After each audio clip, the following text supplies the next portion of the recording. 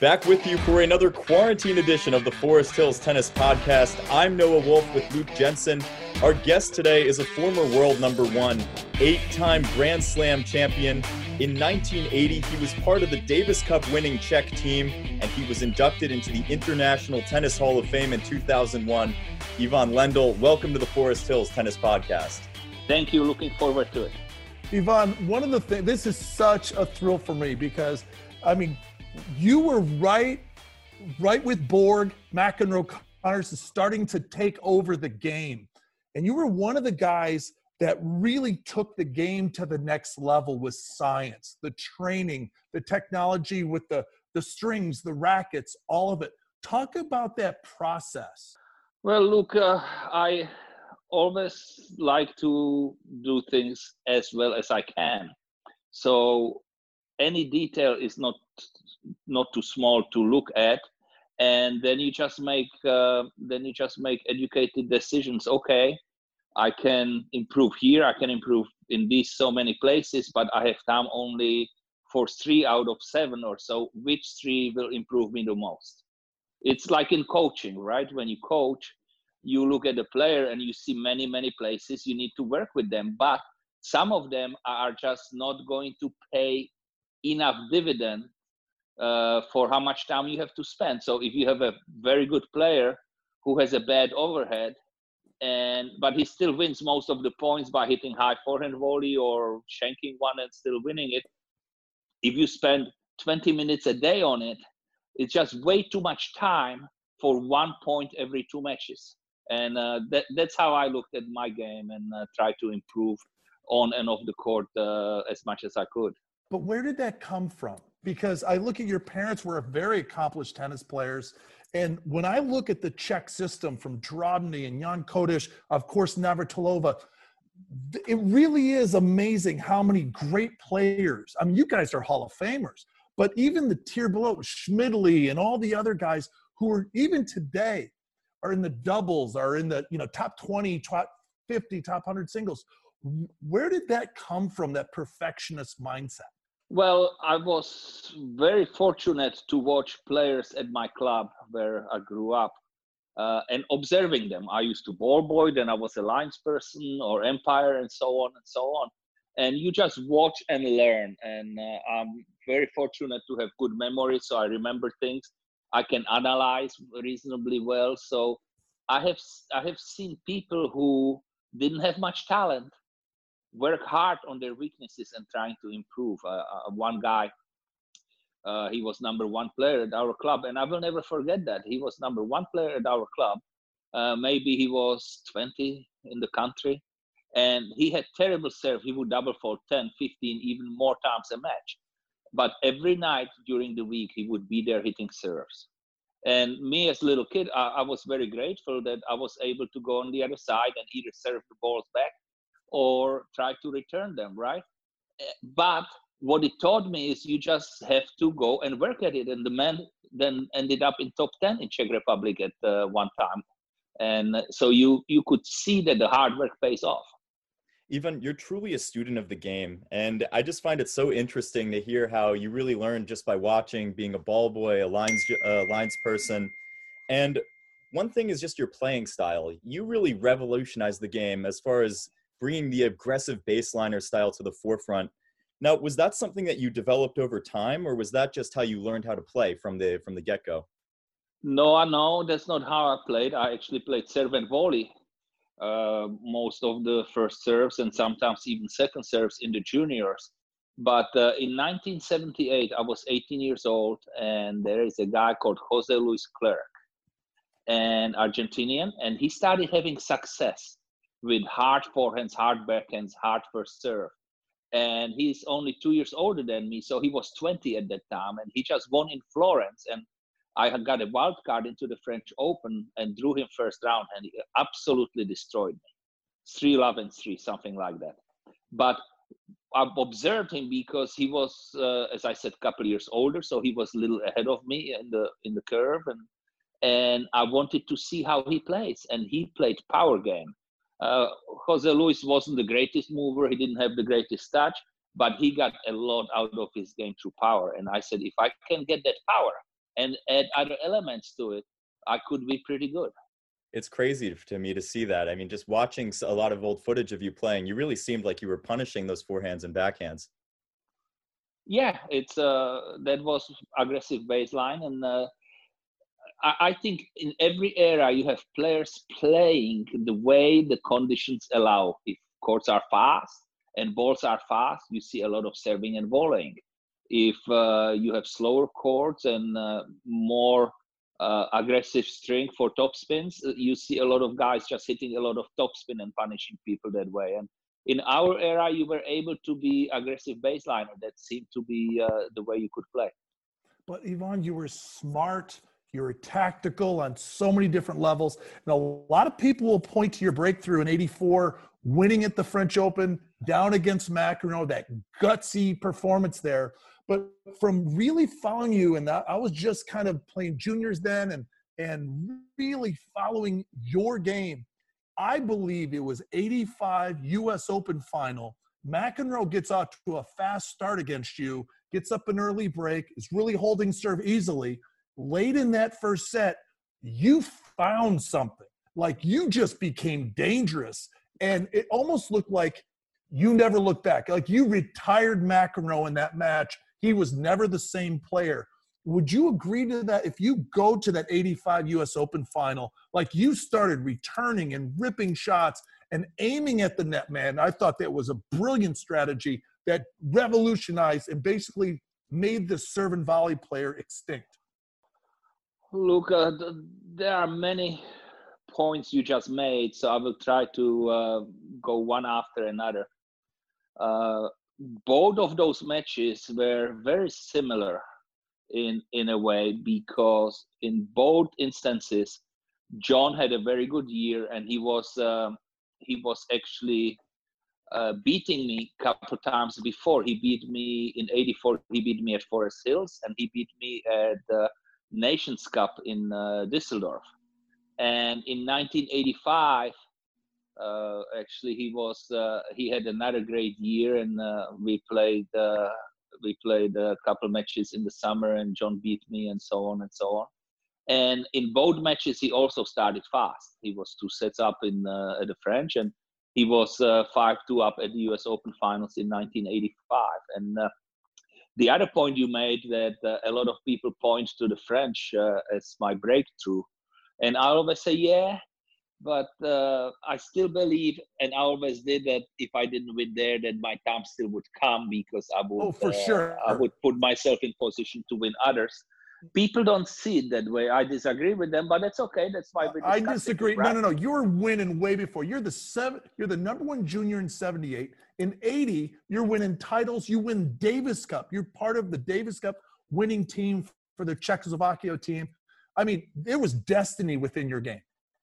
Yes, but they're pointing to the French Open as being the breakthrough in winning majors. And my point is, I think, or I strongly believe, then and now, that I still would win my share of majors had I not won that match in Paris.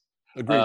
On the other hand, I think, and John refers to it all the time, that it's one of the worst defeats in his career. And it's, to me, many times, it's really sad, actually, because you should be defined by what you have won, not by what you have lost. Mm-hmm. And I think John, to some extent, has to deal with the fact that he lost that French. And you love it. You love it. I love it. Just no, really? No. I mean, you guys were bitter rivals. Yeah, yes, we were. Yes, we were. But I think you also have, even though you don't show it while you play, you also have heart, and you understand the disappointment and I don't even know what the word would be, of that, the weight of that defeat. You do understand that, and we all want to win. Don't get me wrong. Of course, we all want to win, but that one had to be tough for John. But do you feel the same way about your Wimbledon runs? Actually, it's really interesting that that's another misconception, I believe, or not being on the same page. my Wimbledon record, the way the grass courts played at the time, and the way I had to change my game and play with the weakest part of my game against the strongest part of my opponent's games. Being in the semis 7 times and made 2 finals out of it in 8 years, I'm very, very proud of that record. Yeah. Let's just go back to that 1984 French Open.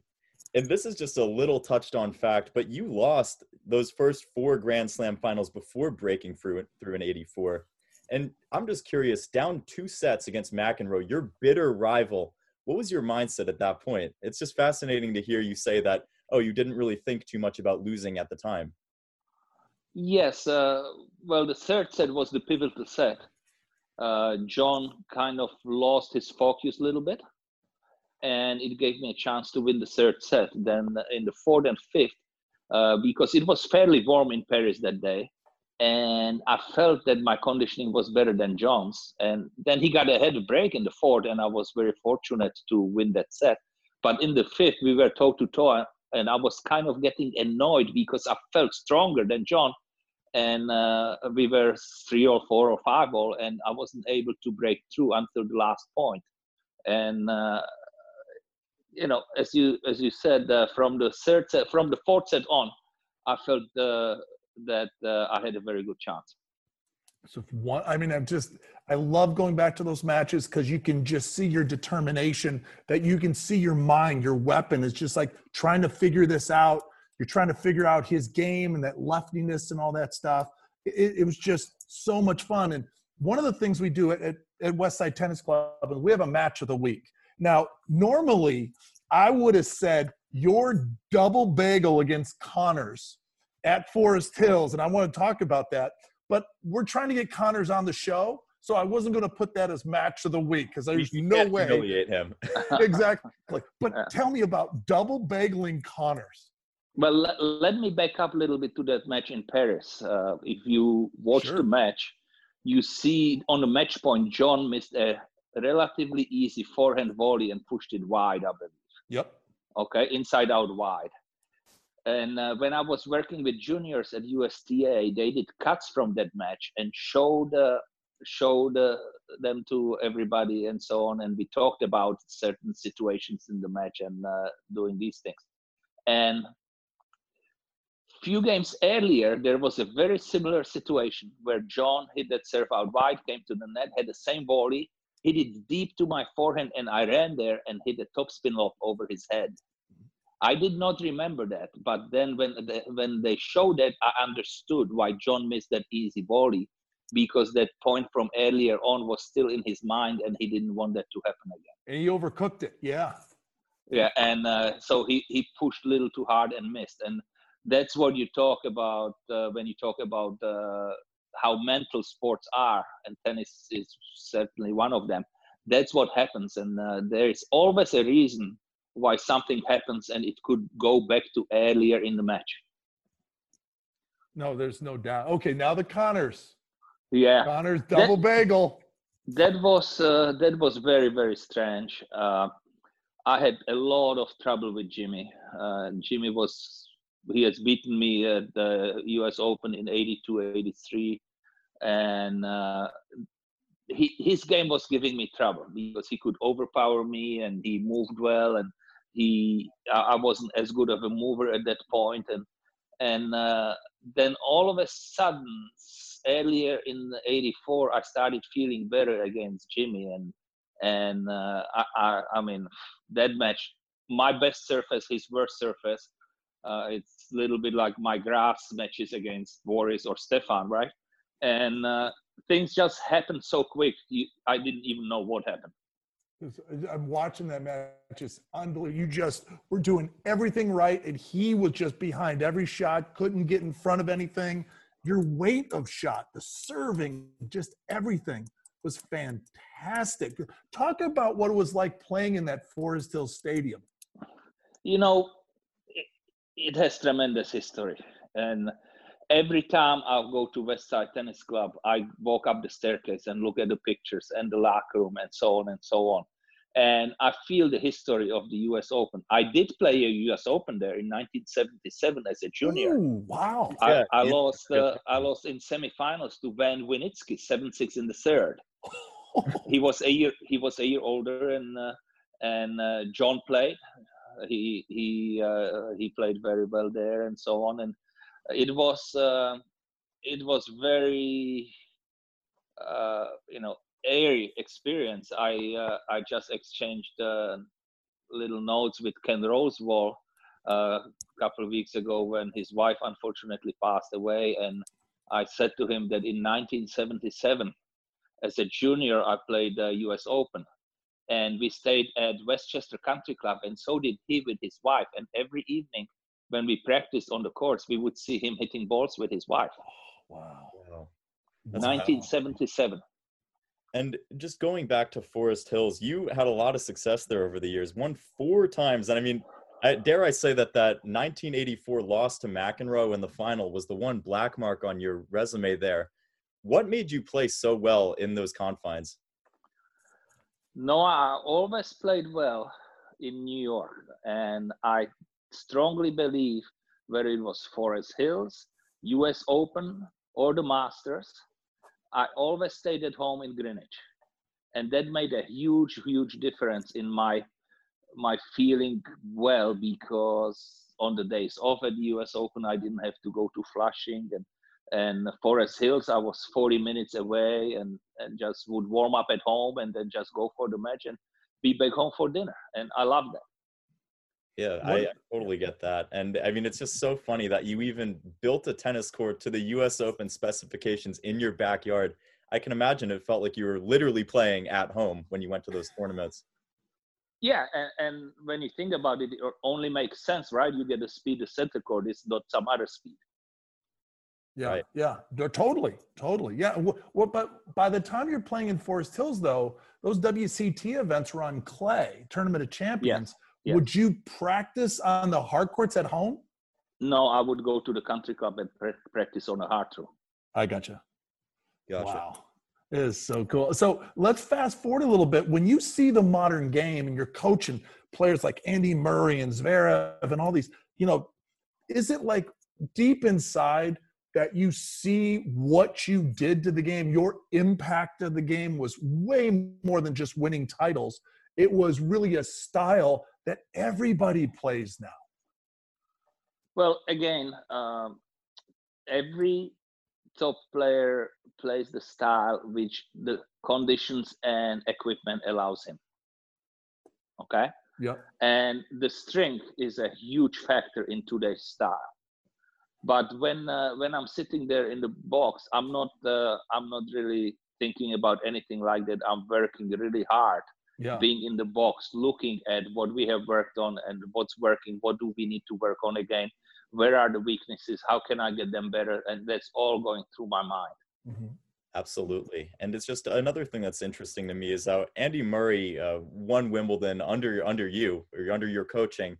And this was the one slam that did evade your grasp. You say you're proud of your record there, but that had to have been super rewarding to see really the guy that you're coaching, that you're pouring all of your effort into, go ahead and take the slam in such a historic way. I don't know that I would put it in those words. I would definitely say that it was really rewarding seeing Andy break through and start winning Grand Slams. And his first Grand Slam was the US Open in 2012. Mm-hmm. And then he wins Wimbledon in 13, and then he wins another Wimbledon in 16, 2 Olympic medals in 12 and 16. So that's rewarding, because the reason you take the job is not to get self-satisfaction that he's going to win the title I didn't win. But I take the job because I want to help him to achieve his goals, whatever they are. Yeah. Ivan, what makes a great coach? Good question. I think there are many, many good coaches. And the one thing which obviously hard work, being able to analyze, being able to sell you to your player what you want to work on and how you're doing it, and so on and so on, but also experience. I think that's where the former players and top players, if they help in coaching, they can help more than anybody else. And I was very fortunate, and you know him well, Luke, to have Tony Roach. Oh yeah. And Tony has played so many major finals and winning the French and big finals of Wimbledon, big finals of the US Open and Australian and Davis Cups and so on and so on. And that experience and understanding what the player goes throughout the tournament, how they feel and so on, and being able to talk about it to somebody who understands is you can't pay enough money for that. Ivan, let's flash forward to the present day. Quarantine is obviously a crazy time just for all of us. What are you doing to really stay busy now? Well, I'm not coaching at the moment, so I'm just trying to stay fit, healthy, and work on my golf game a little bit. And, we're in the same boat on that one. That's about it. Yeah, and it's really funny that you mentioned that. Luke and I were talking just before you hopped on. Luke told me that you used to train by chasing after your golf balls and building up that endurance. And I just think it's funny because that's literally what I was doing yesterday in my local park. I was hitting irons and chasing them down. It's not a bad way to get some exercise, yeah, is it? Definitely a good way to build up the endurance. That's for sure. So funny. It's a pleasant way. Yeah, talk about your golf game a little bit. It fascinates me, and actually, dare I say, it's inspirational to me to watch you take up golf so late in life, or relatively late in life, and then become somebody who has a 0 handicap. That's just downright impressive. Well, I don't think there is much game to talk about. It's all relative, right? It may be impressive in a country club, but it's not impressive on the professional level. And there are so many good players in golf. Come on, give yourself some credit. Amazing. You won on the celebrity tour. I mean, you have guys like Steph Curry and Tony Romo looking at your golf game and saying, wow, I wish I could do that. I don't know that they do. Well, Ivan, I'm telling you, we're out of time, but I want to say you were one of the coolest cats. When you're driving around with the Porsche, you were always so funny in the locker room. I mean, it was just an inspiration to honestly get to practice with you and get to know you. And thank you so much for your time. Well, thanks for having me on, and thanks, Luke, for all the help in the warm-ups on Sundays at the tournaments. Just before we let you go, one last quick question, because I know Luke isn't going to ask this. What was it like to train with Luke Jensen? And I'm going to throw down a gauntlet. Who would win in a match today? Oh, well, I assume him being somewhat younger that he would kill me today, since I don't really play tennis anymore. But the great thing about Luke was that whether I played a right-hander or left-hander, he could provide serves, and that's the main thing. You can hit balls with anyone, but returning is important in tennis, and he would be able to go lefty or righty for me, and that was amazing. Well, Ivan, thanks so much for your time. That's all the time that we have on the Forest Hills Tennis Podcast. For more great content, follow at Westside Tennis Club on Instagram and Facebook, and we'll see you next week for another awesome episode.